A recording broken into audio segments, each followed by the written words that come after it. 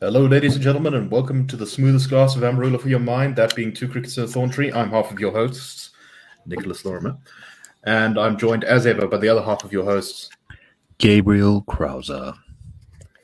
So we are recording on a Sunday afternoon, Sunday evening.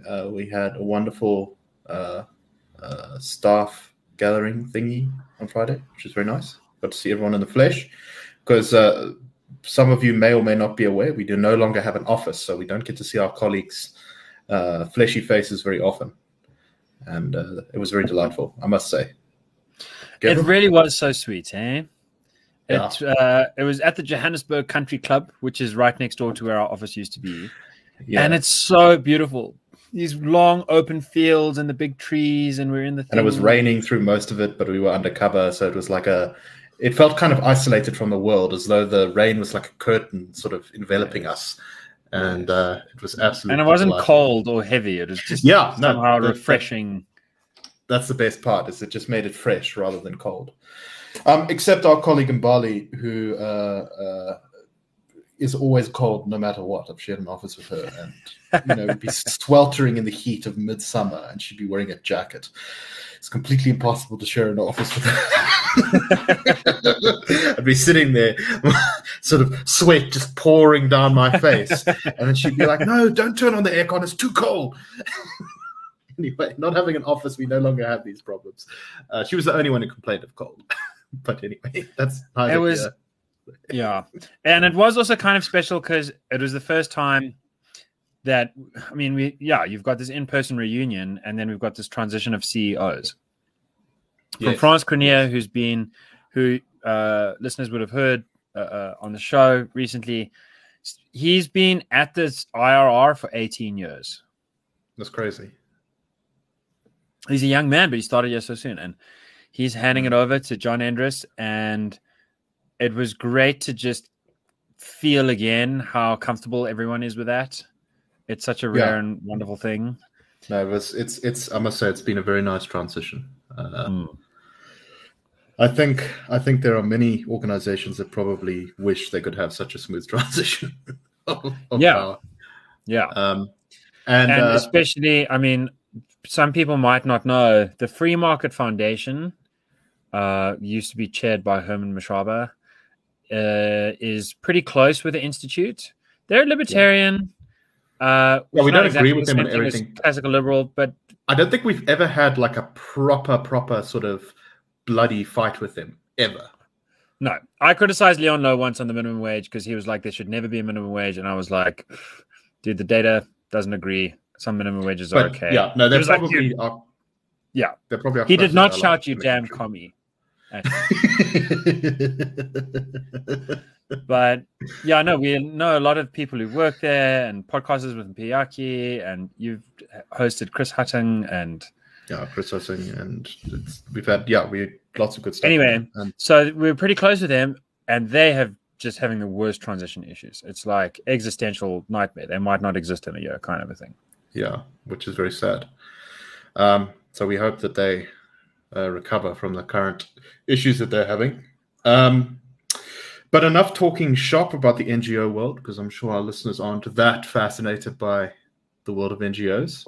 And we should probably talk about what's this thing again? I've heard of it. It's just like this little, Omicron. which is Omicron. The latest version of COVID. It's also I've taken to calling it South Africa virus 2, Electric Boogaloo. Because once again, South Africa has managed to produce another variant that's gotten the whole world's knickers in a bunch. And so there's a lot of politics that's happened around this in a very short space of time, most of which involves the entire world telling South Africa to go away and not come visit them, which is, I think my aunt was quoted in the media recently by talking about how this would be bad for South Africa and how, she's not too happy about it. But Gabriel, you want to make a good point about this, and one which I think I agree with. Yeah, so I think travel bans. Yeah, I've got to say, hold on to your hats. I think I feel like no one. I feel like it's one of those weekends where I just can't. It's like I disagree with everyone. Gabriel's about to reveal that he's some kind of crypto commie nationalist, wants to close all the borders, you goddamn monster. Dude, I'm a radical centrist. So travel bans don't work is like one of the memeiest lines of the last couple of days.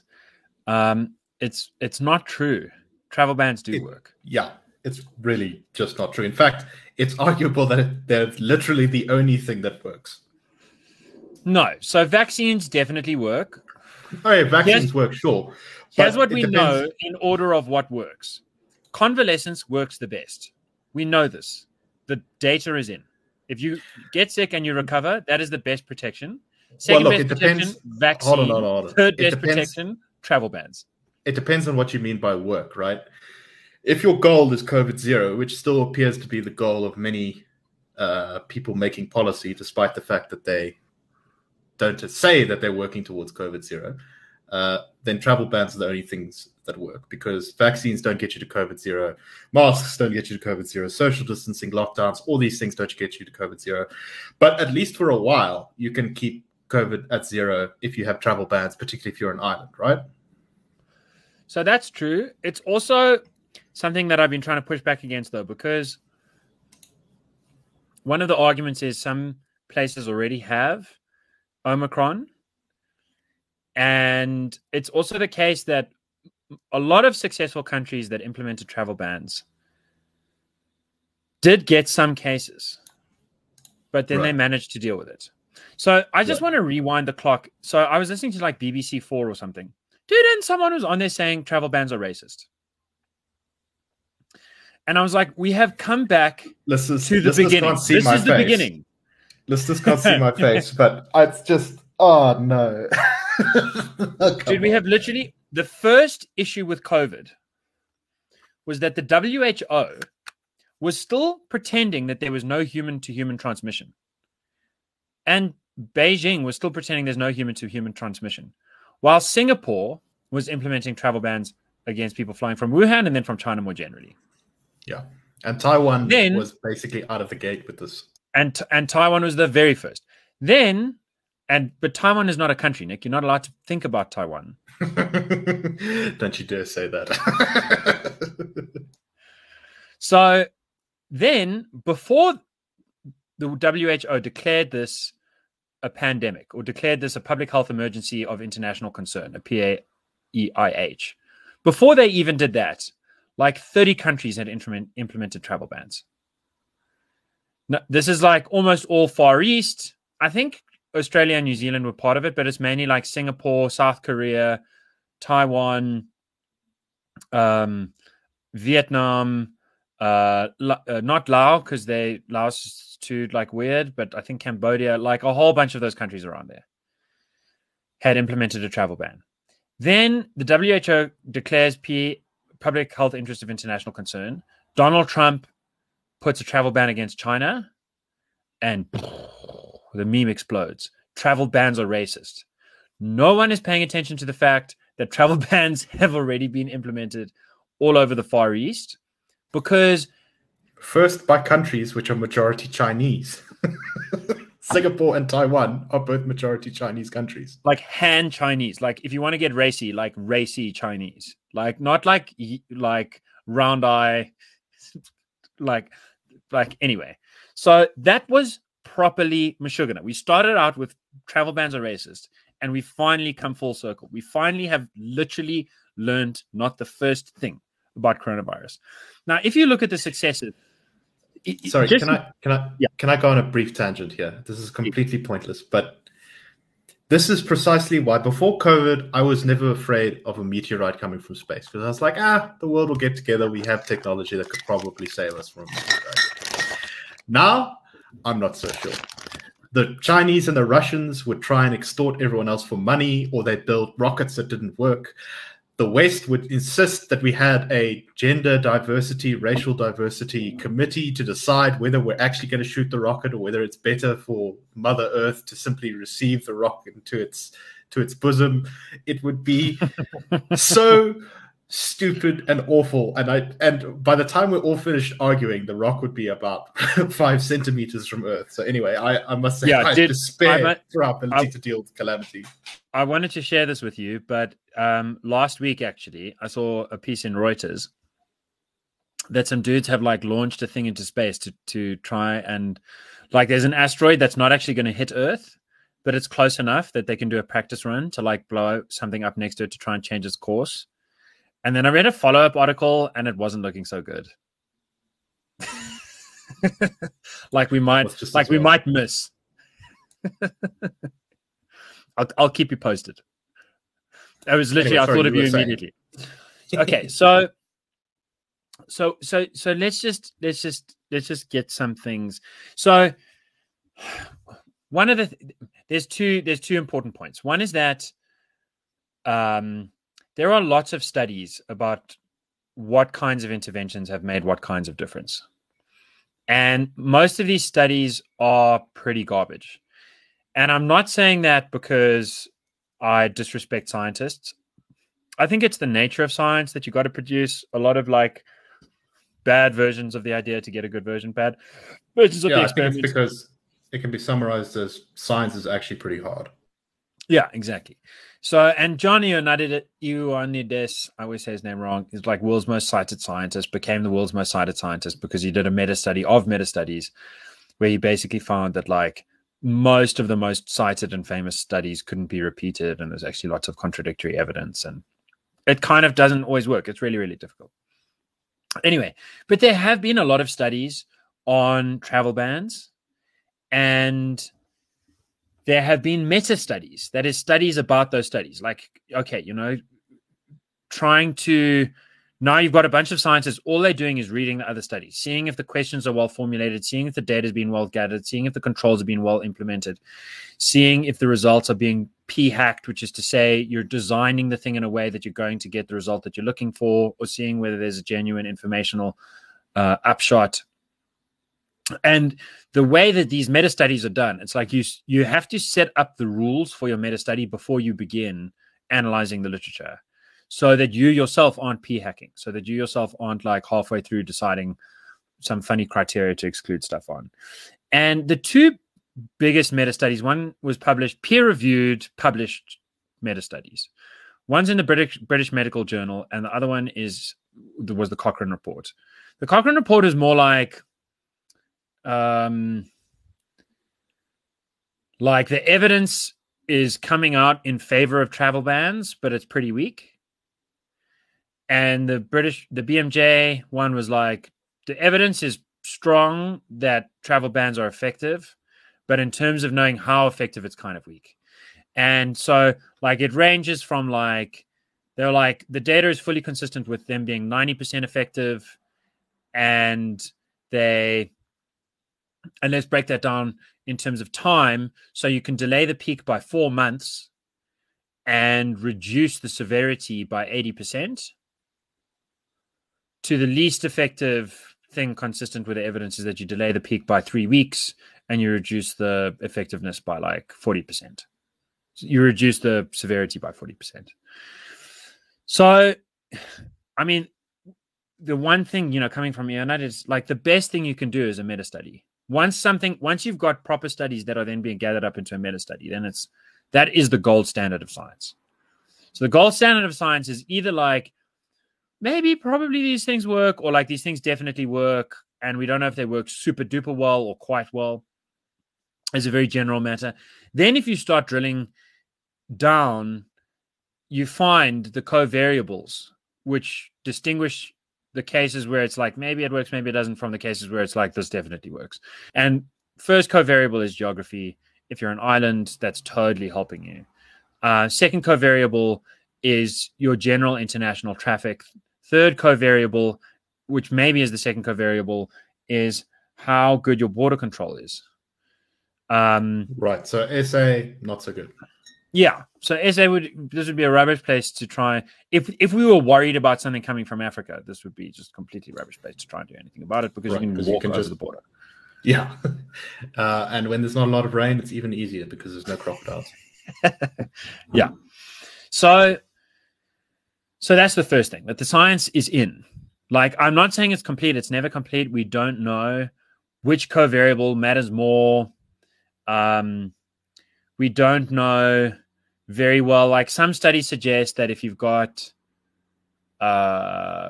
basically, like, I think the thing intuitively that makes most sense to people is like, well, you should never have an outright ban. Someone should be forced to produce a negative test at the airport of departure, and then on arrival go into quarantine, and then stick around for a week, and then get tested again. And if they're negative, they can circulate. And if they're positive, they've got to go back home or stick around where they are, or whatever.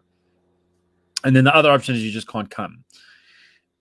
So there is some evidence to suggest that those are actually quite different, which is to say, if you just can't come, it's like kind of 100% effective. But if you can do this testing thing, people don't always do the quarantine thing well. Some of it slips through. Well, some of it seems to be the fact that they basically say, go and sit in a hotel, and some countries say at your own expense.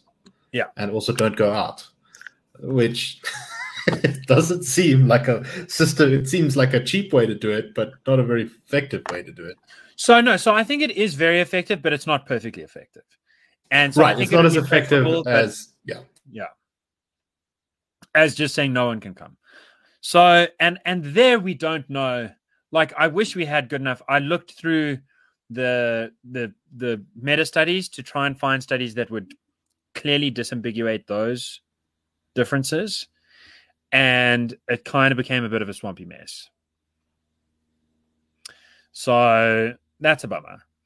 Okay, so that's the one side. Like, in general, the science is in. There's lots more to figure out, but like, literally, it's like, we know convalescence works, not perfectly, but it works pretty well. We know vaccines work, not perfectly, but they work pretty well. We know travel bans work, not perfectly, but they work pretty well. The WHO goes against this because literally this was the first disagreement between it and major epidemiologists around the world who were like, you must definitely do travel bans. Governments around the world were implementing travel bans. And the WHO was like, no, you can't do that. It's racist. China doesn't want that. And this was at a time when the WHO was the most awkwardly complicit with Beijing's malfeasance. And they've never recovered from that position. So their official position is that lockdowns don't work. I will say this. I asked Ivor Fachter, who's a writer for the Daily Friend that we work with, who wrote a piece saying lockdowns don't work. I was like, dude, give me one study to support your view. He sent a study from April 2020. Like, it's a pretty garbage study. It's even for the time, there's so much evidence that's come in since then. It's using assumptions about how this thing spreads that have clearly been shown not to be true, et cetera, et cetera. But it's like he initially didn't even feel like he needed to provide a study because the WHO said it doesn't work, and he believes the WHO. And I think that's kind of reasonable. Like, it's reasonable for a layman to trust the WHO because this is the world superbody of like medical expertise, and the world superbody of medical expertise say travel bans don't work. But there's proper scientific evidence, many studies showing that that's not true, firstly. And secondly, this particular issue of travel bans, the WHO politicized from the first word. So that's why I'm not an anti-authoritarian. Like, I think you must trust, until it's been broken, you should trust the fancy pantsers that are sitting in the high towers because there's a reason they got there. And if the system works, it means the reason is they know something you don't. They've got skills and they've spent decades learning and all that kind of stuff. So, like, I want to trust the WHO. But on this issue, I definitely don't. Okay, so that's the first side of it. The second side of it is, why do travel bans work? Viral load. We all know, as a matter of common intuition, and it's perfectly solid historic biology, and it's demonstrated in the case of COVID, that if you've got one virion, one little coronavirus coming into you, then you almost Trump, one bad hombre gets in there, you're not getting sick. Like, or your odds of getting sick are like 1 in a million. You need quite a few coming in, and then it's worse. And if you've got lots coming in, then it's much worse. So, like in South Africa, we talked about this in like April last year. A whole bunch of young doctors died tragically, who were investigating the coronavirus because they broke some vials in the laboratory and it leaked, and they had like very intense viral loads. So even though they're young, fit, healthy people, it killed them. If you or I, if the most vaccinated, youngest, healthiest, convalescent person gets enough viral load, it'll kill them. Right, and so that's also presumably possibly why the Chinese doctor who first sort of blew the whistle on COVID may have died from COVID. He was also a fairly young dude, but I think he was in his like early 40s or late 30s. Yeah. He was not diabetic. He was not obese. He was all looking good, but he got super high viral load. So viral load, but then viral load needs to be broken down into two things. One is the initial viral load, as in how many virions do you get in the first go? But then the second is how many imported virions do you get while you're sick? So one of the really good reasons to quarantine once you're sick is that you don't want to be exposed to someone else that you might give it to. But another reason is if someone else has it and they keep giving you the virus, then that's not great. Because your viral load is permanently being augmented. It's like you start out with like 10,000 virions and then every day you're getting 10,000 more, 10,000 more, 10,000 more. That's also really bad. So the same holds for the body politic. I'm using an analogy format of the body politic and the human animal body, which dates back to Plato and Socrates. Sometimes the analogy doesn't work and you've got to be careful about it, but I really think it works in this case based on the first stuff I was saying about the science being in on it, as it were. And here the point is that if you start out with 5 cases and then you get no more cases, then even a country as rubbish as South Africa could maybe deal with a virus in basically like a zero COVID kind of way. And why is that? It's through contact tracing. Now, most people have this wrong idea of contact tracing where they're like, the government has to do it. Like really sophisticated governments in South Korea do really amazing contact tracing. Where like, you know how in South Africa you go to a restaurant, you've got to write down your phone number? And no one writes down their actual phone number because they know it's just going to be sold to some data hacker who's going to make like rubbish phone calls. And even if you do write down I do write down my right one, but that's also because my phone number is got so many spammers already. It's like, what's one more? You know, they keep each other company. Yeah, and you don't go out. Yes, well, you know, I don't go to enough restaurants. That's a fair enough point. But I don't know anyone who's ever been phoned by a restaurant like, oh, you know, we heard there was a case at this restaurant and you were at the restaurant at the same day. So like you should go get tested or something. So that kind of sophisticated level contact tracing, like you were in the Pick n Pay and someone else was in the Pick n Pay that was positive. Like they can do that in South Korea because they're really sophisticated. We can't do that here. But contact tracing is also just a normal thing.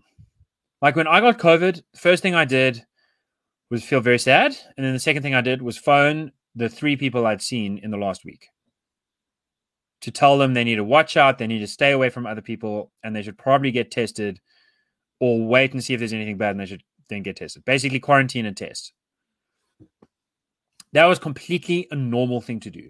I had been on the receiving end of 6 of those phone calls in the last 2 years. And, you know, 4 of the times I just quarantined. I just made sure to be very careful. And then I saw that I got, you know, waited a week and then I saw I was fine. Then I went out. But the other 3 times it was like scary enough. Like I went and got tested because I was at a party where someone definitely had COVID. We didn't know it at the time, but they found out the next day. I was like, okay, you're going to go get tested. That's called contact tracing. Anyone you know who got COVID and you ask them, where did you get it? And, you know, you figure, oh, we got it here and from those people. That's contact tracing. So contact tracing is a pretty natural thing to do. It can be more or less sophisticated. If you're starting with 5 cases, then there's a decent chance that like it's going to grow a little bit, but that natural or sophisticated contact tracing is going to get it to the point where the virus hits enough dead ends that it stops growing. If you start with 500, it's much less likely to happen. If you started with 5,000, it's much, much less likely to happen. If you start out with 5,000 and you get another 5,000 every week, then even a sophisticated system like South Korea can't handle it.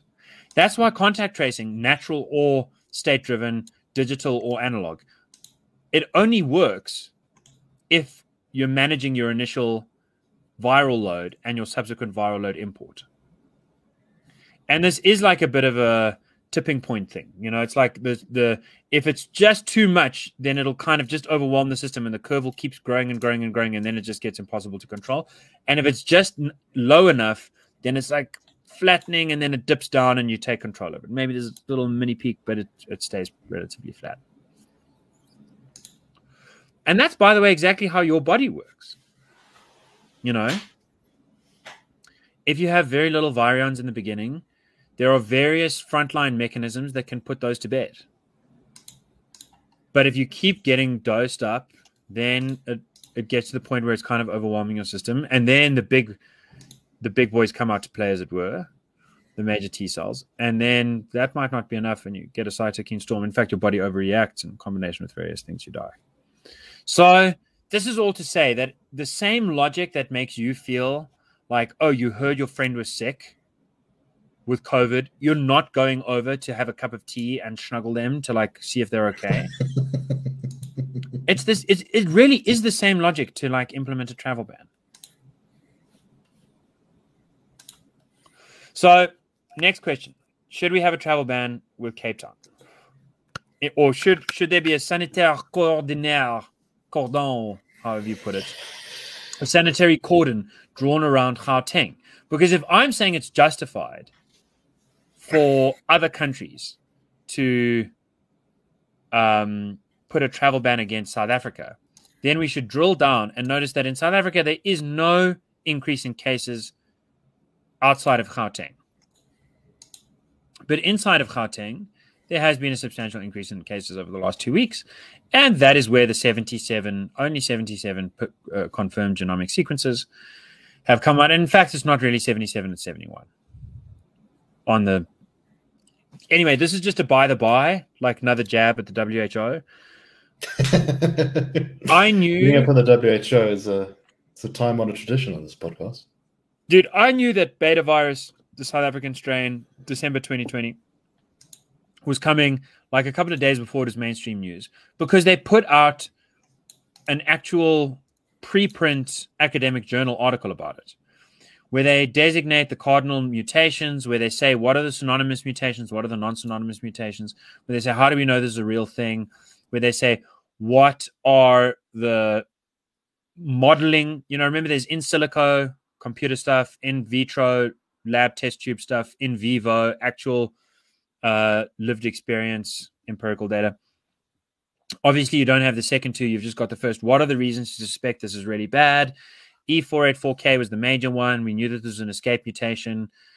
The article couldn't help but explain why it made sense that this new variant was emerging in the Eastern Cape, which was namely the fact that seroprevalence tests, insofar as they were available, and IFR-based estimates were showing that the Eastern Cape was the most densely infected place on Earth. It looked like 50% of the entire Eastern Cape population had already been infected with COVID, which creates a fitness pressure for the virus to try and evolve in a way that dodges natural protection. They had to detail all of this stuff. They had to choose their words carefully and scientifically and publish it, and then allow it to percolate through the media and generate a media frenzy. And that took a few days because the media had to, journalists like me had to figure out what this stuff all means and find people's phone numbers to call virologists and epidemiologists and evolutionary virologists and so on to like understand it and then start writing about it. This has come the other way around. There's no preprint. There's not even a basic preprint designating the cardinal mutations of this thing. There's just a slide from a media presentation. This is the opposite of the way you're supposed to do it. And which is weird, considering that we did it correctly the first time. Yeah. Well, it might be that De Olivieri, who's that sort of Italian South African guy who ran both, has learned his lesson, as it were, in the wrong sense. It's very concerning, and the concerning thing about the WHO is that it's got a classification for when something looks pretty scary, but you're not sure and you want to figure it out. And that's a variant of interest. No, that's variant of interest. Okay, variant of interest, right. Variant of concern means we know that this is super bad. The data's in, like we don't know everything about it, but we know this is super bad. So they could have classified this as a variant of interest. But Olivieri said, no, this must be. He said this is a variant of absolute concern. He said that it's absolutely dominated all infections in Gauteng, in brackets, 75%, soon to be 100%. Like, he's not been speaking like a scientist speaks. He's been speaking like you or I might speak if we were really excited and 4 whiskeys deep at an office party. Right. And the WHO just followed that through. And one of the ways, I mean, as you were saying just before we started, one of the ways you can tell it's BS to call this a variant of concern is that Dr. Anthony Fauci, who has not been known to be hesitant. Right. Fauci is, I must say, he's been created as a sort of avatar totem of the public health community in the US, which is weird because, you shouldn't make people into avatar totems anyway. But he's been saying, well, we should maybe do some travel bans, but let's not do lockdown stuff so far, which is pretty out of character for him. He's pretty much been gung-ho on no one should ever get sick ever for the rest of time. Yeah. But he's like, we can't do lockdown because we need to actually figure out what this variant is. Right. So if he's, so to speak, pumping the brakes, then perhaps everyone should take a second look. Yeah. And by the way, so he's not calling out the WHO, but in saying we need to do more research to figure out whether this is a real thing, he's saying the WHO calling it a variant of concern was incorrect. It entails that. And just to take one step back, the British Medical Journal made a study on travel bans. It's in the sweetest and most polite scientific way, so scathing of the WHO. Like in its intro and its conclusion, it says, the WHO says travel bans don't work. That notwithstanding, we decided to look for some evidence. So the thing is, if you want to answer the question, should we be travel banning? Should we be drawing a cordon sanitaire around Gauteng? It very much depends on how seriously you take the Omicron variant. So I think the international travel bans work, generally speaking, and I think that they're justified against South Africa, even though I'm a proud South African. It makes me very sad. My own family is affected by not being able to travel to see a new baby in the UK. So I know about the sob story, and it is really heartbreaking that people can't go visit their children and their grandchildren. Right. And the people who are undoubtedly losing business and stuff, just as it looked like things might be coming back. Yeah. This is all, I'm not discounting all these very serious consequences. That all notwithstanding, part of my problem is that unlike some people, whose names I won't mention, in the IRR universe, I am not a globalist. I'm a cosmopolitan, like I'm a citizen of the world. I think we all have human duties to each other. But I am also, I'm a classical liberal. I believe in the nation state. There is a difference between personhood and citizenship. There are duties of care that the United Kingdom owes to everyone. Like, it really shouldn't go drop a bomb on anyone's head, for example. And it'd be nice if it accepted some refugees when there's terrible things going on. Like, there are ways that states should treat people as individuals that aren't their citizens. But there are very different obligations for a state to its own citizens versus to the rest of the world. So if it's like a maybe, we don't know, we hardly know anything, but the WHO has said it's a variant of concern. And there is this like sketchy media presentation coming out from South Africa that says it's really scary. Well, then we should travel ban that because we're protecting our own citizens. And the people who disagree, and the people who are globalists in the sense that they don't really believe in citizenship, they think if you're down with travel bans, then you must be down with lockdowns because it's the same thing. They don't really see a conceptual difference between those two things. Whereas I see a huge conceptual difference between those two things. Not just logistically in terms of airports, harbors, and physical borders, but also in terms of the politics of who owes who what. As South African citizens, the South African government owes us much more than the UK government owes its citizens. I mean, owes us. And the consequences of a lockdown are also of a much greater magnitude and present a greater threat to the freedom of a society. If you're blocking all immigration, it's not great. But it's different to saying, okay, well, no one can go outside of their homes. Yeah, when South Africa guarantees you freedom of movement in the Constitution, it's not freedom of movement between London and Brussels. So if that freedom of movement gets curtailed, it's a different kind of problem to if your freedom of movement between Johannesburg and Pretoria or Pretoria and Cape Town gets curtailed. So there's a much higher threshold that needs to be crossed of evidentiary standards. Firstly. Secondly, maybe it has already been crossed. I'm so sympathetic to travel bans and cordon sanitaire because I think the real thing to do is isolate the vulnerable, isolate, the infected zone.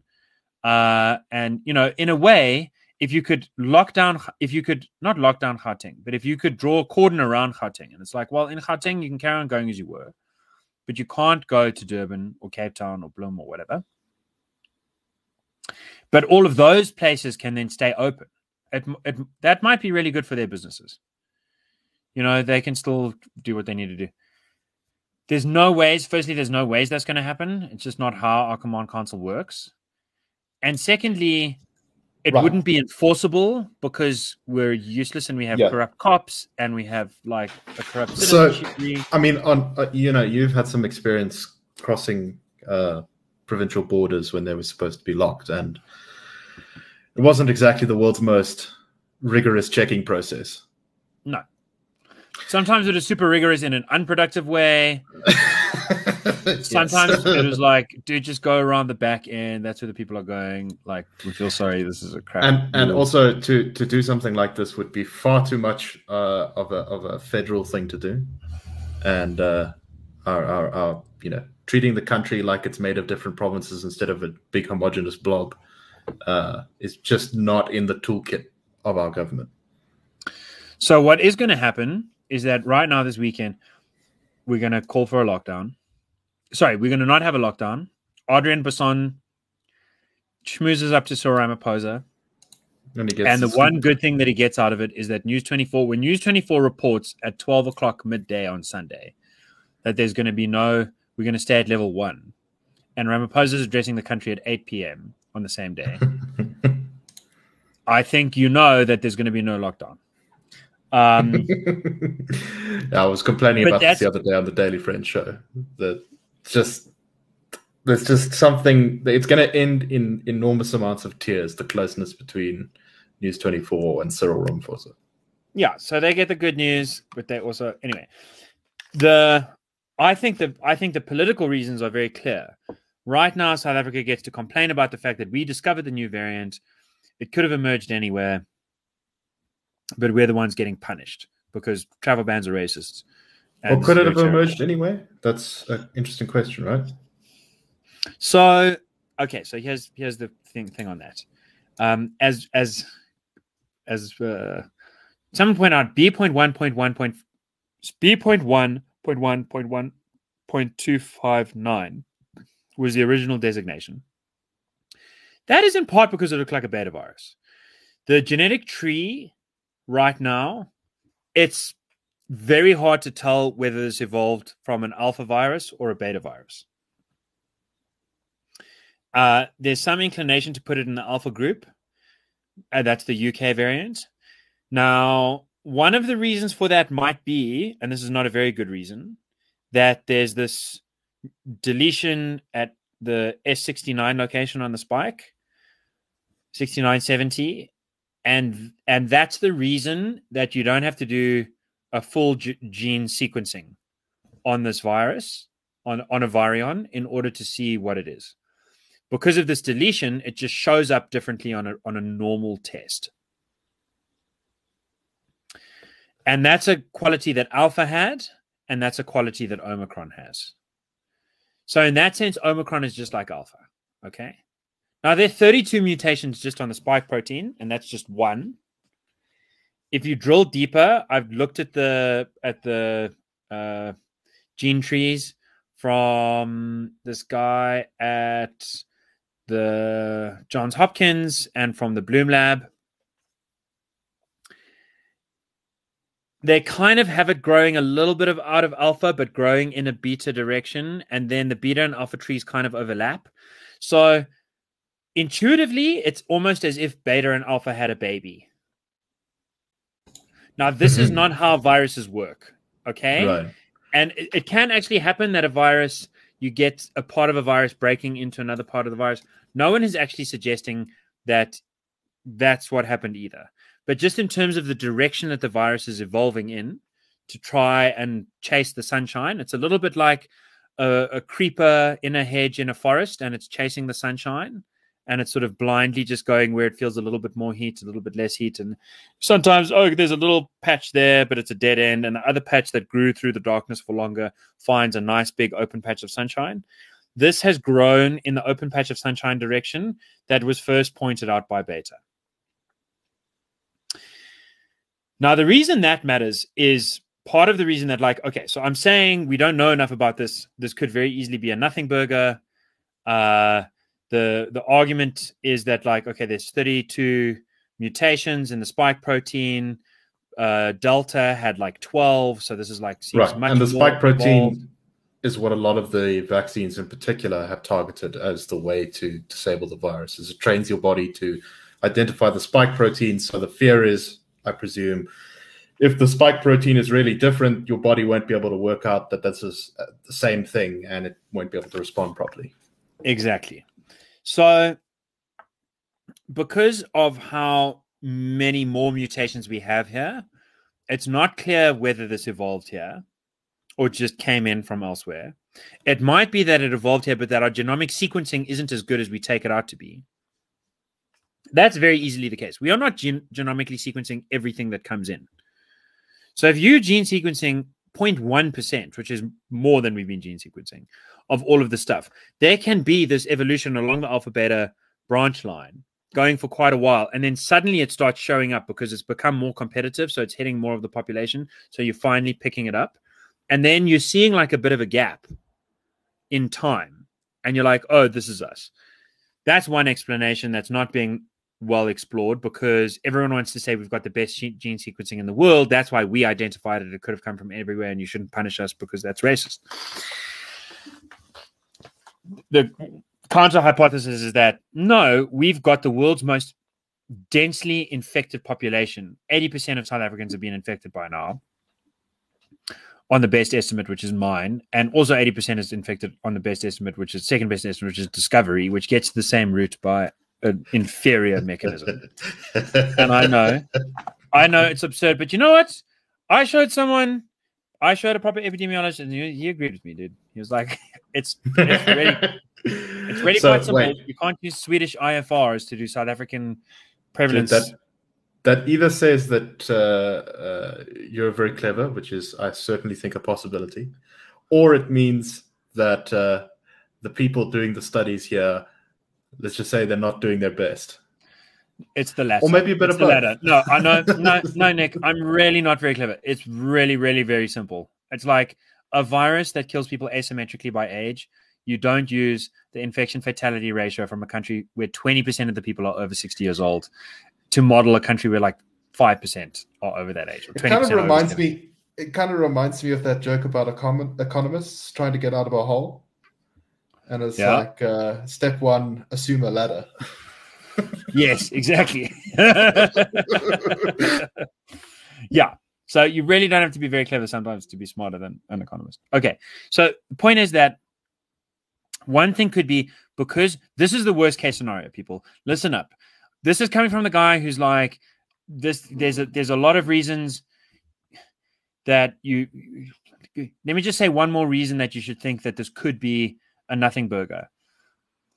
Because of all of the mutations, so half the mutations, we have no idea what they are. They could almost be non-synonymous mutations. At this synonymous mutations, which just means swapping out different genes for the same word. It's not changing anything. Junk. About it. Yes. Yeah. Literally, that could be the case.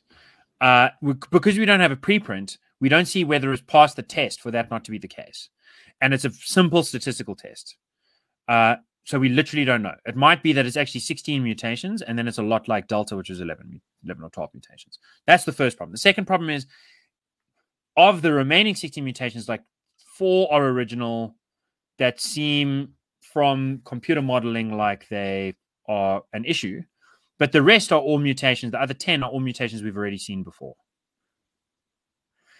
either in delta or beta or gamma or alpha. So then the argument is, well, it's bad when it's here or there, but when they all get together, it's really bad. It's like, haven't you seen Avengers when Iron Man and Captain America are on the same team? They're even more scary than you would think. The whole is greater than the sum of its parts.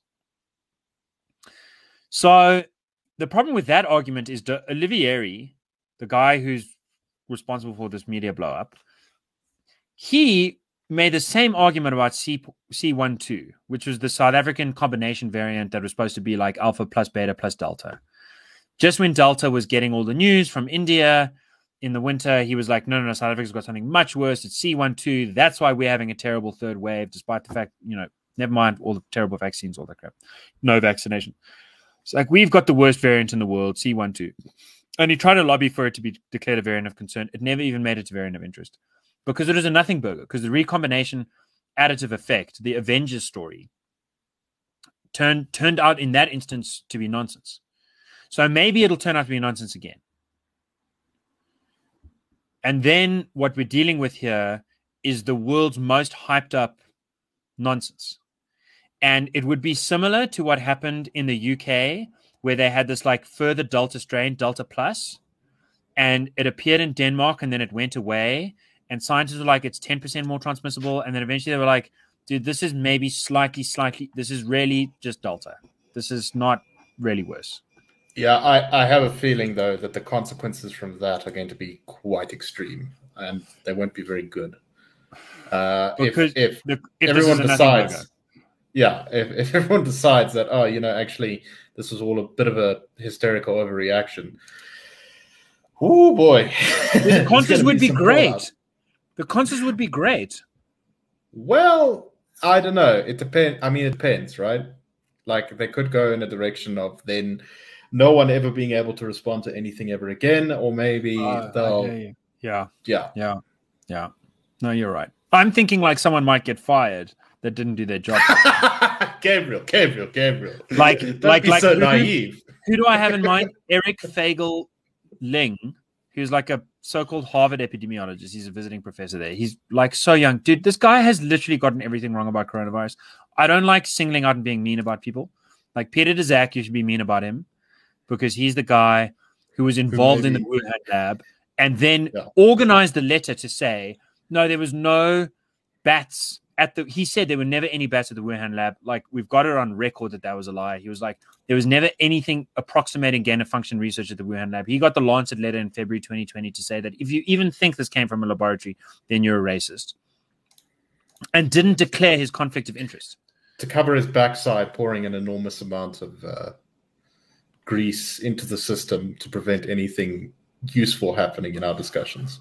Yeah. So when Peter Daszak's name comes up, you should bear in mind that very good epidemiologists and professors in America, like that are very, very disciplined and very, very serious, are like, this guy has blown his credibility and there should be some investigation into that. He still gets quoted without any mention of the lies that he's been demonstrably debunked as having told in the New York Times. But in the Washington Post, even at least, they say Peter Daszak, a largely discredited figure, says such and so. Okay, so Peter Daszak is one. Eric Fagel-Lee, if you want to remember one epidemiologist's name, maybe him. His critics call him Eric Fake-It-Lee. I think that's too much. But he was on, a Spanish friend of mine showed he was on the cover, like the cover Sunday paper in Spain was like, Omicron is 500% more transmissible. Who's their source? Eric Fagel-Lee, a like 30-year-old glory whore who has, there is no basis for saying that. It might turn out to be true. And so here's my point. I'm saying so far, people are just being alarmist and exaggerating. And you know what? If you're the head of a government and you want to do a travel ban against South Africa, it's not costing you much. Okay, you respond to the alarm. On the other hand, it might be the case that this really is super scary because of this evolutionary tree, because of the combination effect. Maybe it's now enough of a combination effect that it takes hold. because of the fact that South Africa, if it is a fact, has 80% convalescence, it is the most competitive environment for coronaviruses in the world. This is exactly where you would expect the most hardcore coronaviruses to evolve. Plus, you've got some heavily immunosuppressed people. So I just want to quote, I think it's Frank Sinatra. It could be someone else. About New York City. You know that line, New York, New York, if I can make it there, I'll make it anywhere. That's South Africa for COVID. That's South Africa for COVID. So if you get a 5% advantage on reinfecting people, then you're going to make it in South Africa. But that 5% advantage can turn into a 50% advantage versus the vaccine. Overseas, right. So I think that right now we know very little, but the rest of the world has a very serious reason to worry that just like with the beta virus, it was the first next gen, it was the first escape mutation, proper next gen thing. And Delta had the same basic cardinal escape mechanisms, and then it just had extra transmissibility. Transmissibility is not nearly as scary as escape, especially when you're at the stage where most of your people are vaccinated or have had it. Yeah. So if you're in a country where like 90% of your people are vaccinated, but only 10% of people have ever had it, and suddenly that's like being in South Africa and a New York banker shows up into the room. Dude, those guys will eat your breakfast. Yeah, there was a science fiction book about this where there was this group of people who were all kept on a planet that was like viciously overcrowded and the resources were too little, and they would just grow and fight it. Every day was a struggle for survival. Life expectancy was like 25. And after being on this planet for a while, someone took some of them off. And immediately they just became like sort of super people who just conquered the whole universe. That seems to be... Dude, that's South African coronavirus. Oh dear. I must say, look, I haven't read any sort of medical papers or anything like that. Dude, there are no medical papers about Omicron. So you are in the same position as the most advanced scientist in the world. That is the biggest nightmare about all of this. That is the headline. If people come away with one thing, it's that Nick knows exactly as much from reading scientific papers about Omicron as Fauci, as Tedros, as the... You see, that's a very scary thought indeed. But it is. It's terrifying. There's no ways human civilization, after 2 years of the plague, should be in a position where we're all making decisions about something that no one has read a scientific paper about. So this is the point I'm trying to make is when I read some of this stuff, it just seemed weird because everyone was saying these things, but then they would say, but we haven't actually got any data. And I was like, but wait, hold on, guys. Hold on. What are you basing your claim off of? I mean, that was clear even from the news reporting that there was something a little bit sort of jumping the gun on this one. I know. We've got out that they're right. But dude, the best data out there is from the chairman of the South African Medical Association, who said she had 20 patients who had Omicron and they had mild cases. Yes, I saw that. I saw that as well. Dude, that is so irresponsible. That is an anecdote. That is literally the same kind of thing that is like, no, my cousin Daryl got it. Yeah. My cousin Daryl got it and he was fine. No, man. All she should say is, I've got 20 patients who had mild cases. They were this age, they were that age. This is not that surprising.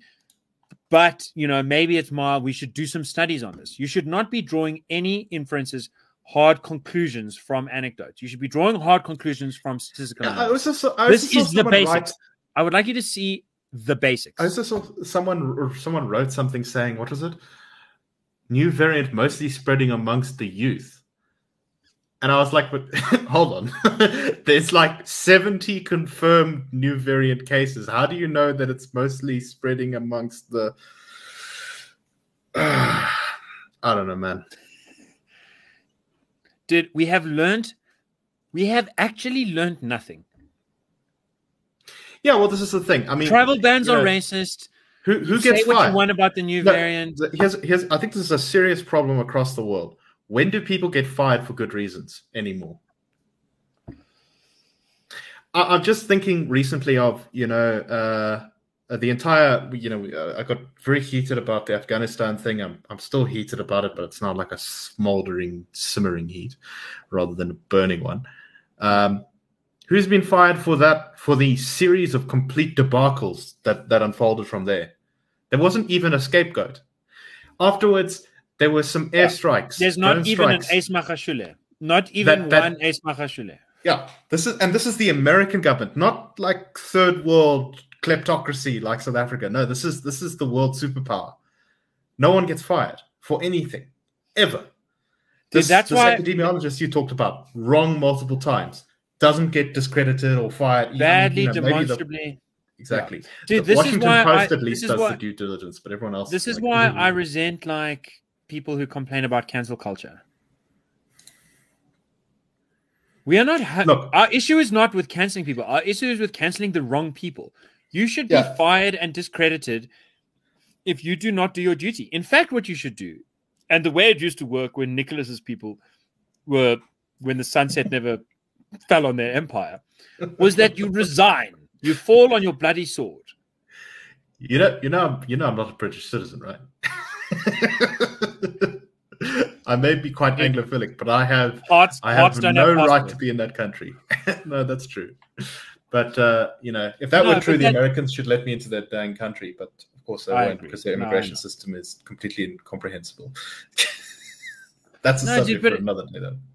But I agree with you, man. People need to be fired, and it's not going to happen. And part of the reason it doesn't happen is no one wants to clamor for a bit of firing, and no one wants to clamor for a bit of firing because when they see people do get fired, it's Jeremy Vary, the best police in South Africa, who got fired for saying to his colleague, go Murdum, when he was going to court for nonsense charges. He's like a really, really good police.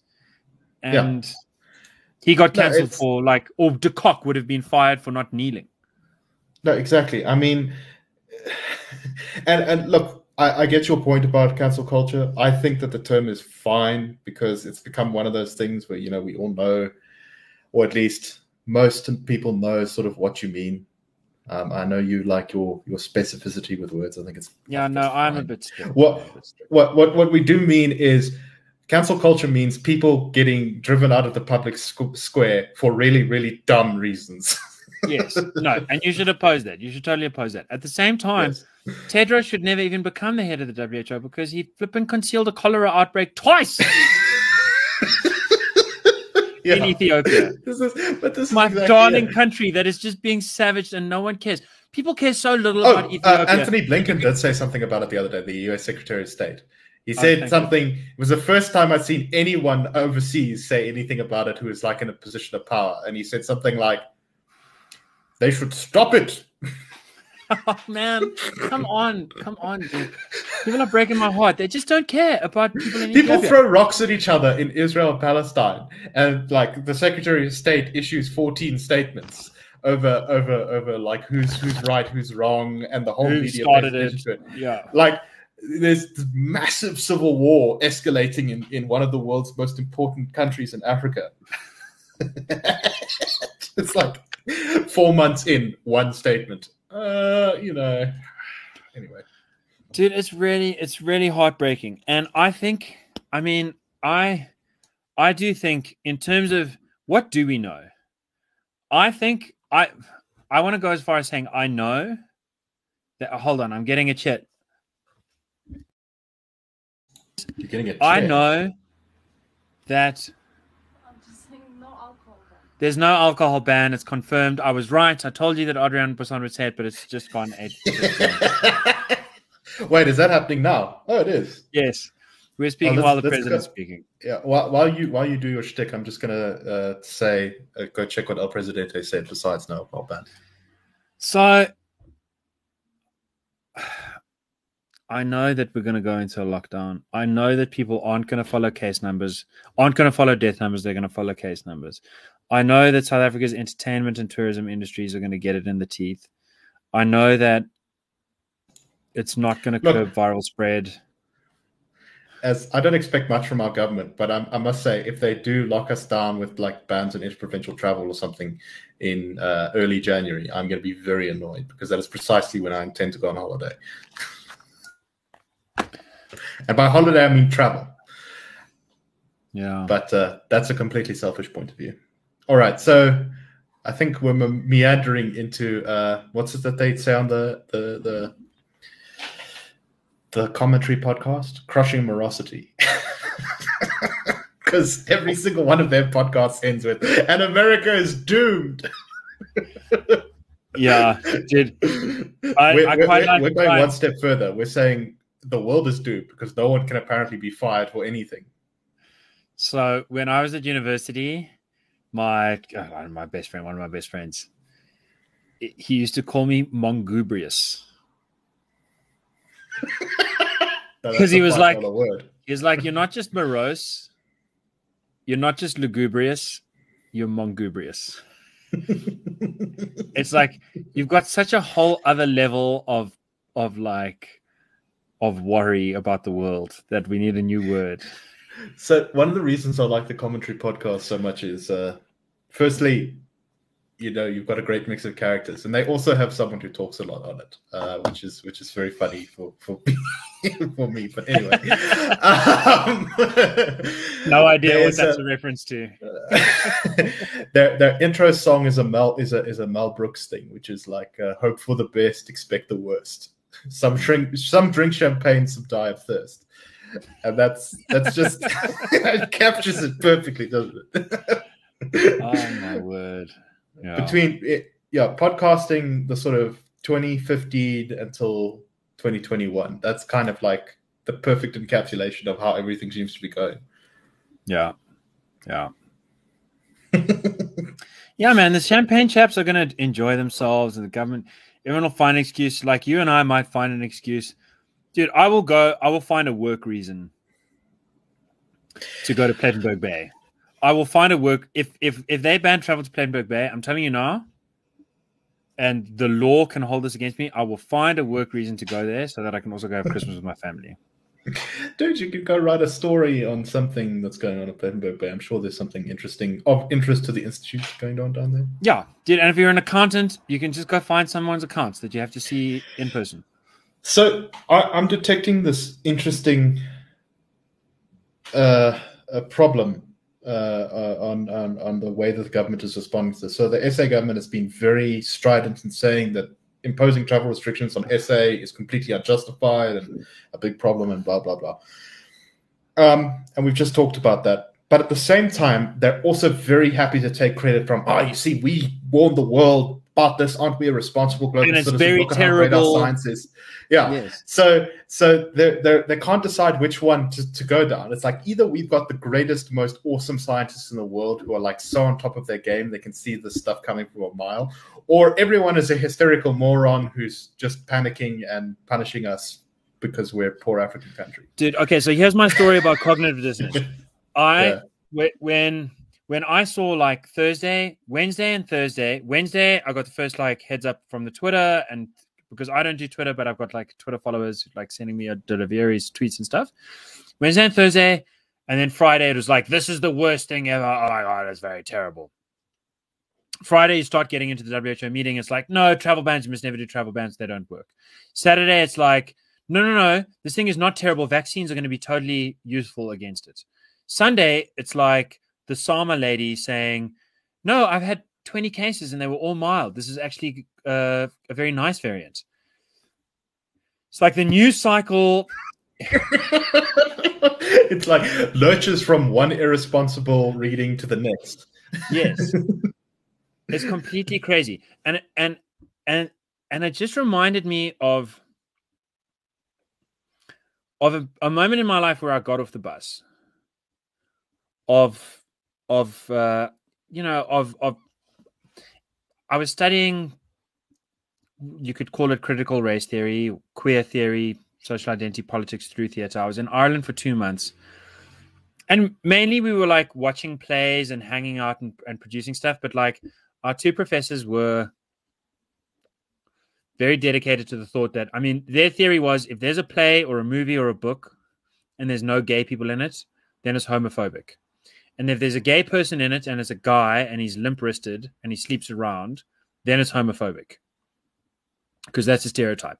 If there's a gay person who's like keeping down a good job and is married and is like a responsible family man or woman, then it's homophobic because you're just trying to say this is how gay people should be. Yes.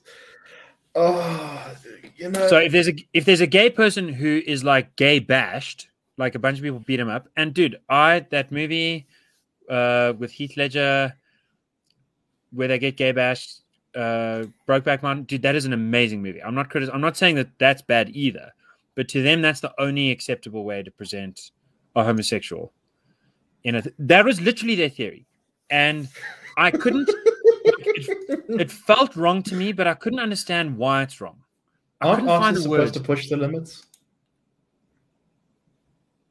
That's what they say, but they're supposed to push the limits to produce like to produce the same thing that every other idiot is producing. Yeah. Anyway, no, dude, I must finish this just in terms of this new cycle madness. With the Ramaphosa both being like travel bans are terrible, but also this thing is terrible and we're the best for telling the world first. We went to watch a play about a suicide written from behind the Iron Curtain in the 70s by a person who probably really was Mongoubris, a person who had even more reason than Nicholas and I to be pessimistic about tomorrow, and nevertheless found the courage to stand up today. And in a way, finding the courage had to mean taking that suicidal part of himself and writing a play about it. And it's an hour-and-a-half play, and there are no words. It is all stage directions. Ooh. So you just see a person quietly come back from work in their apartment, like clean up, make dinner. They can't eat the dinner. They go to the window. It sounds like the most boring play that you've ever seen, but there's something about it that is like spooky, completely spooky. So we watched this play, not in a theater, but in an apartment building in Ireland. So you're in their little apartment. The person just acts as if they can't see you, and you act as if you can't see them. And that kind of suspension of disbelief really somehow makes it even more spooky. I had nightmares about that play. It was amazing, amazing production. The next day we go and have the debrief where the students and the professor sit around and they describe their experiences.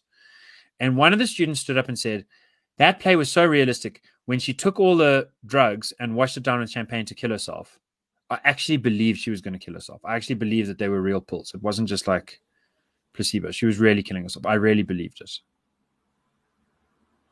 And the professor said that is the single best comment we've heard in the last 2 months.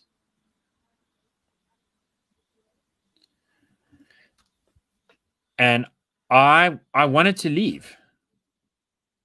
If you believe someone is killing themselves in front of you, if you actually believe it, and you sit there and do nothing, and then the lights go off and you stand up and you clap and you walk out.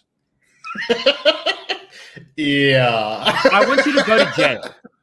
I want to never see you again. Hate is a very strong word, and it's something that you should never hold on to. But in that moment, I hate you. Yes. Yeah. So and that's what we're dealing with here. Someone who's like, she's a psycho, or she's lying. Yeah. She's just lying, dude. She's just lying for effect. Lying so badly that she's lied to herself. I was like, dude, Jessica, how can you possibly say that you really believed it and you did nothing about it? You can't possibly have really believed it. I know you. I know you are a good person. You would never see a little child drowning in a pond and just clap. You would get in there and save her. She was like, no, I really believed it. Don't undermine my lived experience. I really believed it. And that was the day that you went back on the rails. Did, yeah. I jumped back on the train. I was at like a little stop off, like have a cafe drink at like camp bullshit. And I jumped back on the train of like, you must mean what you say. At some level, the whole point of the theater is that we get in there collectively, the lights turn off, and suddenly someone like picks up a stick and waves it at someone else, and we're like, oh, that's a wand. And oh, that person actually killed that person. Oh, that's very sad. Romeo committed suicide. It's very sad. And then you clap, and then you stop pretending so that you can get back on the train of truth. Like, I love the theater, dude. That is my religion. I love the theater precisely because there is a curtain between that and an ordinary life. And what's going on with this thing, with the people like Ramaphosa now saying we're the best in the world because we identified the worst variant that's going to kill you all in time, and you must do nothing about it. Like, this is a logical contradiction, as absurd as saying, I watched someone commit suicide and I thought it was a very impressive performance.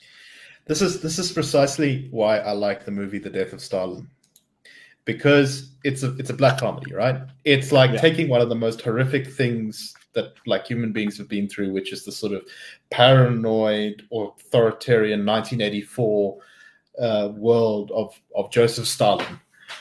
And they're making it funny because they're just pointing out how stupid and absurd it is. And this is when politics always goes like a bit off the rails. Is when people are. So there's this great scene in The Death of Stalin. I think it's Molotov's wife was taken to the Gulag because of, I don't know, some stupid accusation. Molotov of the Molotov cocktail, folks. Yes, of the Molotov cocktail. And Nikita Khrushchev is trying to plot with him to get himself made the new heir to the throne of, because Stalin's just died. And Molotov is, Nikita Khrushchev says, look, if you support me, I can get your wife out of the Gulag. And Molotov, thinking that they're being listened to by bugs, says, nope, she was a counter-revolutionary, and I'm so glad that she got sent to jail. And then as this happens, Beria, who's the other character vying for control, comes in with Molotov's wife because he's trying to bribe him to get on his side. And so he's denouncing her, and then he turns around and he sees her, and then they sort of halfway through the sentence, they kind of like jerk and they're like, oh, I'm so happy to see you. Isn't this great? I can't believe you were falsely accused. And it's just the complete absurdity of the fact that they were they were pretending to believe one thing and then had to immediately switch gears to another because the situation changed. That is the best explanation of the madness of autocracy and just authoritarianism that I think I've seen. And this is like a much lesser version of that, but it's the same kind of what's that Orwell says? Dude, Doublethink. Doublethink, I think is the word. This is why, people quote 1984 to death because it was so good. It completely encapsulated how politics can become just completely absurd.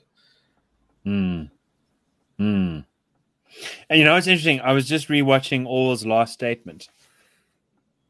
Yeah. Where he says, if you want a picture of the future, imagine a boot on a man's face forever. Right. It's a very cheery thought. And one of the things that he says there is that, in the future, there'll be all this surveillance and there'll be all this like, cancel culture as you describe it. And right. He basically imagined, what is it? The Uyghur camps in Western China. Forever. Right. But one of the interesting lines is he says the sex drive will be repressed. Yes. And remember, that's a big theme in 1984 that no one ever talks about. And that's an interesting, like, just in that moment you've just described, I see that echo. It's like there is something about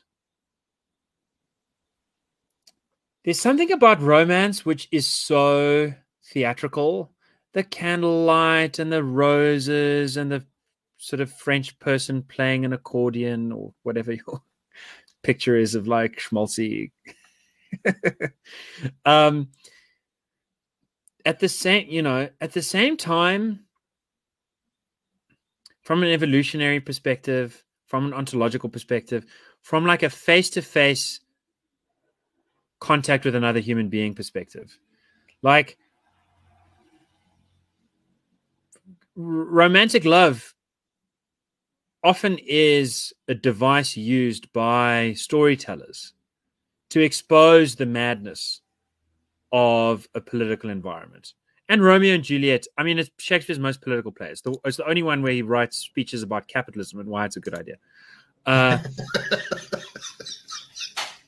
Which, by the way, is another Orwell point. Orwell had this great story where it was like, there was this wonderful sort of Shakespeare scholar who went, who did a tour of the Soviet Union talking about Shakespeare, and he just kept getting. He'd sort of do this hour-and-a-half lecture about the wonders of Shakespeare, and the first question that kept being asked was, "But was Shakespeare a communist?" And he thought that was quite depressing. But then he came back and did the same lecture at the University of Leeds, and guess what? The first question was. Yeah, well, that's all you need to know about the University of Leeds. I wonder how much has changed. I don't They probably don't ask whether he's a communist anymore, but they ask, but was he progressive? Yeah. How was it?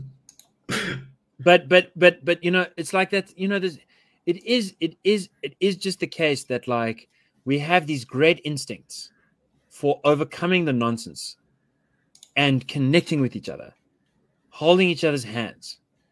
Like just piercing the bubble of nonsense. In a way, that kind of romantic love is super real, you know, especially when you get really practical and heteronormative, and it's like about starting a family or something, which is like, you know, that's really where the magic and the practicalities overlap. A new baby, goodness gracious, what a magical thing, and also what a lot of nappies. You know, it's super duper real. I think that I think Orwell had a bit of a point, and I think, I don't know, maybe that's a segue to the recommendation I wanted to make, which was James Bond. I watched it yesterday. Which one? In cinema, the one that's just come out, the last of the new universe. Wait, there's one out now? Yes. You can see I'm really plugged into pop culture at the moment. It's like nearly 3 hours long. Oh man, it was such a satisfying experience. It was Wasn't slow, the last one also really long? Yeah, dude, I must say it seems like slow-paced movies are making a bit of a comeback. If anyone has seen Dune, yeah, that's what I'm going to see on Tuesday. Yeah, it's also nice and slow-paced, and everything is loud, and it's just I had a good time. Anyway, sorry. I don't want to give away too much, but I think to hear this, even if you do see something, if you go and watch it subsequently, this is a philosophical point that totally transcends Bond, but it's a good reason to go see it. The movie raises a question, a classic question. If you had Midas's problem, if you could never touch another human being, and in particular, you couldn't touch those you loved, your husband, your wife, your kids, your parents, whatever, you know, would your life still be worth living? And I think it's a good question. I think it's got multiple answers. I think for some people the answer will be yes, and for some people the answer will be no. And I think that says something about your character. It says something about how much you live in your mental space, the universe of symbolic representation, words, the inferential calculus, poetry, and so on. Music, art. And to what extent is your life about the haptic connection?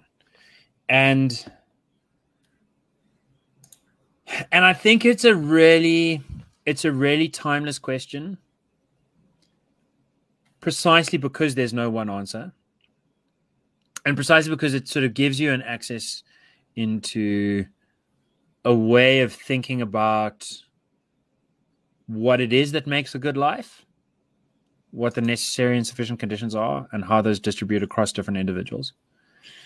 I also think that it's a really apposite question during lockdown.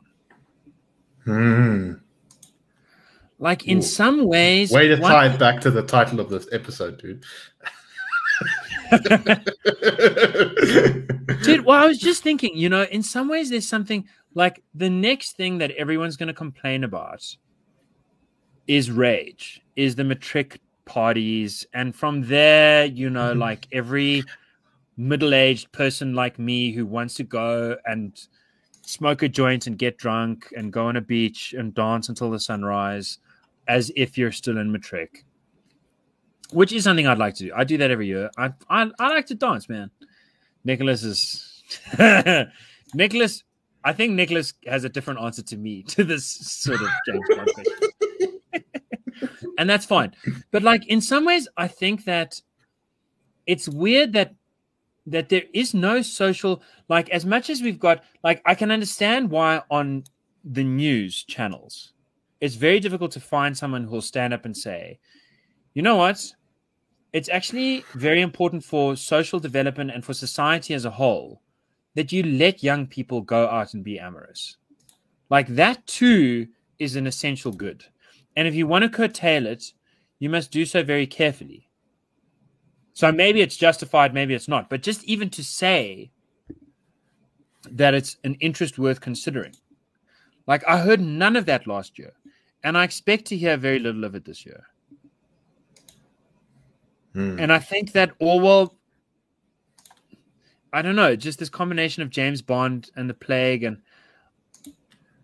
I thought like I think Orwell's line about like the sex drive will be one of the first and most, easy things for them to repress. And where was he getting that idea from? He was getting that idea from the worst aspects of feudal theocratic European civilization. It's not a new idea that autocratic socialists exercise a lot of energy in policing how people touch each other and who touches who and so on. It sounded kind of weird when he said it because it was like 1950. We've just been through World War II. We've got so many bigger fish to fry. What are you saying? I think that one of the strange ways to break. And I've even had this experience with people that are like hallucinating on shrooms and acid and like having bad trips. Just for someone to hold your hand. If you are hallucinating, if you're literally hallucinating, and someone holds your hand, that can be one of the most grounding come back to reality experiences. Get back on the train of truth. Get off this little side stop of like nonsense. And I think that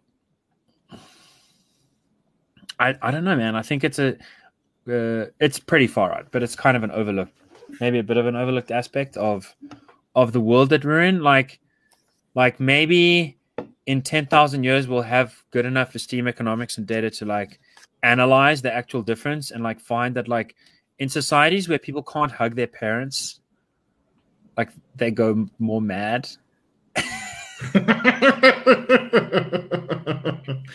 Nah, dude. Virtual reality, it's going to solve all our problems. Anyway.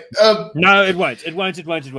But yes, no, I know. Here's what will solve our problems. Look, here's this is one of the ways. A lot of things. Yes. Yeah, this is one of the ways in which I like the term conservative, because under one definition of conservative, it's a recognition that human nature is always the same and that we will always be living in a fallen, difficult world where things don't work entirely properly.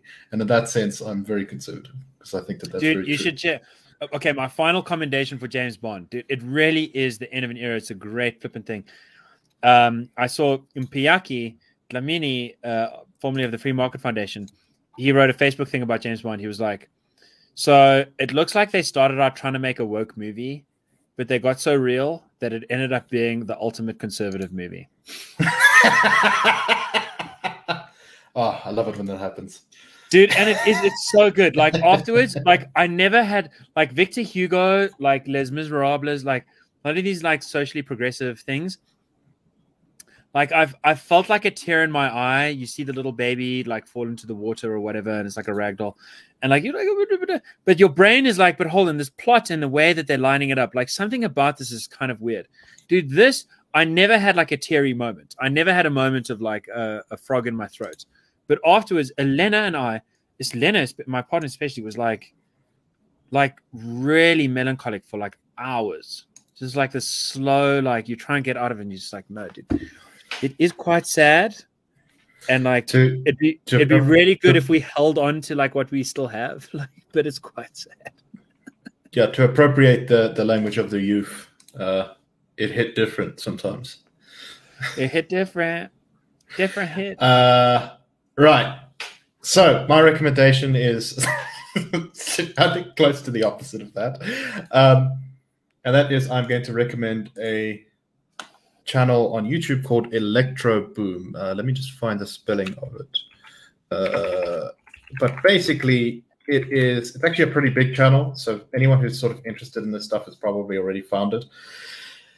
But it's about. It will be in the show notes, by the way, in the description of this episode, as per the suggestion of a listener, which is something we should have been doing all along. But thank you for reminding us that we should be doing this.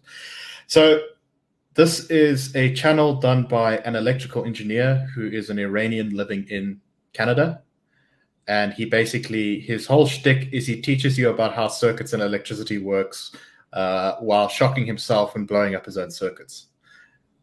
Which is dude, learning through error. Yes, he says that all engineers make mistakes. He just films his. He also does ham it up a bit for the camera sometimes, but a couple of times, I mean, his second most viewed video, he almost died because he was building this thing called a Jacob's ladder, and he was trying to make it all fancy with high voltage, and he attached big sparklers to it. And it got top heavy and fell over on him, and he instinctively grabbed for it. And luckily it came unplugged, because if it hadn't come unplugged, he would have been toast at that point. Oh my word. But he also has, I think his most watched video is how not to make an electric guitar.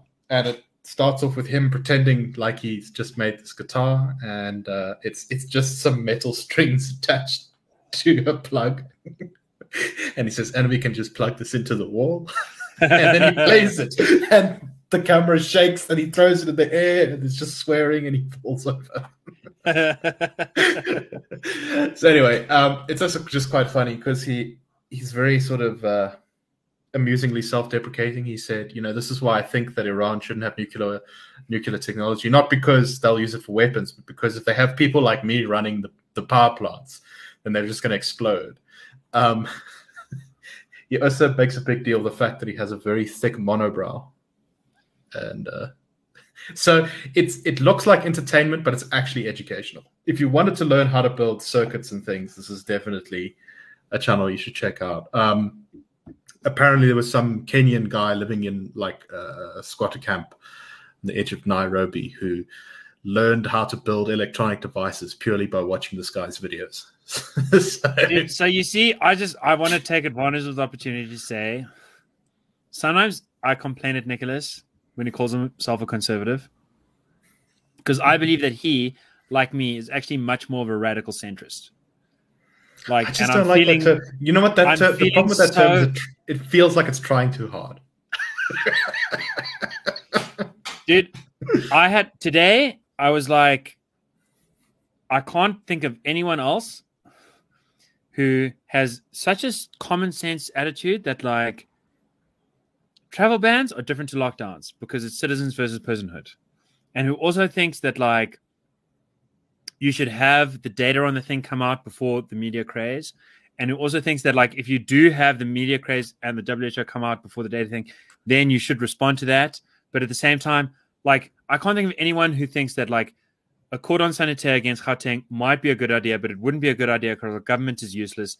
And also that there should be travel bans, but also that this might be a nothing burger, but also that this might be a very extreme thing. It's at this stage, I'm the only guy still on the train. And I said this to Elena, and she said, dude, you're a radical centrist.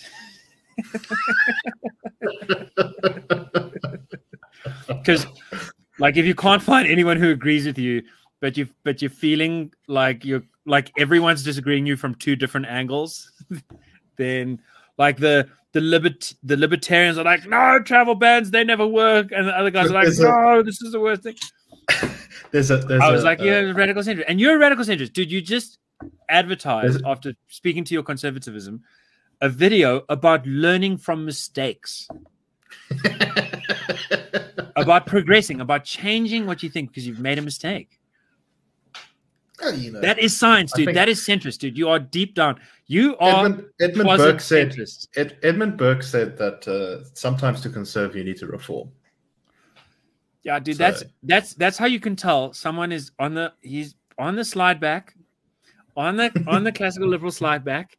He's still trying to hold on to his hip, fashionable. I'm a conservative, but let me explain. That, being a conservative actually means changing a little bit. Yeah, look. Edmund Burke was considered a liberal in his time in many ways. It's just he broke with the French Revolutionary crowd because Yes, exactly. He was for abolishing slavery. He was for abolishing slavery. He was for rights for the Irish. He was kind of friendly towards the American revolutionaries, even though they were revolting against his country. And yet, when he saw what was going on in France, he was like, guys, I think you better pump the brakes on this one. When there's a guillotine line and there's ladies crocheting the names of the next person to have their head chopped off. Hey, guys, slow down. I'm getting back on the train, guys. I'm getting back on the truth train. This is gone sordid. That's why he's a very good example of a term I quite like, which is liberal conservative. Because you're trying to conserve a liberal order. And America, because it doesn't know how to use words properly, has made that sentence sound completely impossible to a whole bunch of people. Now, how can you be a liberal conservative? Dude, quite easily, as it turns out. Because you have to be quite radical in the sense that you have to be quite counter-cultural. Oh yeah. Well, you have to be because ultimately, I think all liberal conservatives are against revolutionary activity in the sort of fashionable sense. That kind of revolutionary. Oh, this is the in thing. Chopping off heads is the in thing right now. Dude, radical. The word radical is etymological root I can't place exactly, but it fits well with the concept of a free radical, which is that basically ion floating around in your microwave oven. So it's like it's left the group. It's just a little bit of energy that's floating around on its own course. It's a good thing to be sometimes. If the mob is going mad, step back from the mob. Get out of the sort of galvanized group. Double think. Be your own radical thing. And you know what? If you're doing your own radical thing in a reasonable way, you're probably just like sitting in the same common sense centrist position as everyone else. So according to online etymology dictionary, radical means originating in the root or ground of body parts or fluids vital to life, of having roots. It's from a Proto-Indo-European word ward, which means anyway, it going to the origin essential, it comes from, and then it got adopted by the British Liberal Party at some point. Radical reform, as in change from the roots. Yes. But so if you apply it to body politic, you can get the wrong idea, which is that you have to cut everything else down and out. But if you come at it from the right perspective, it's like the root and the seed. I'm not sure that it's just root. It's like it's that part which can re-flourish from its own beginning. Which is what an individual is. You can be transplanted from your own location to another location. As the roots come along, then you make it. It's interesting though that its origin is very much in a Proto-Indo-European word. So in other words, it's basically about as far back as we can. Oh yeah, we can trace it. It's for something really earthy. Anyway, enough of that. Maybe the most radical thing is to hold someone else's hand. Oh. Did you see? I'm a radical centrist, and you think my problem is I want to blow up the world, dude. My problem is I do actually just want people to hold hands. And on that note, all I can say is keep the flag of liberty flying.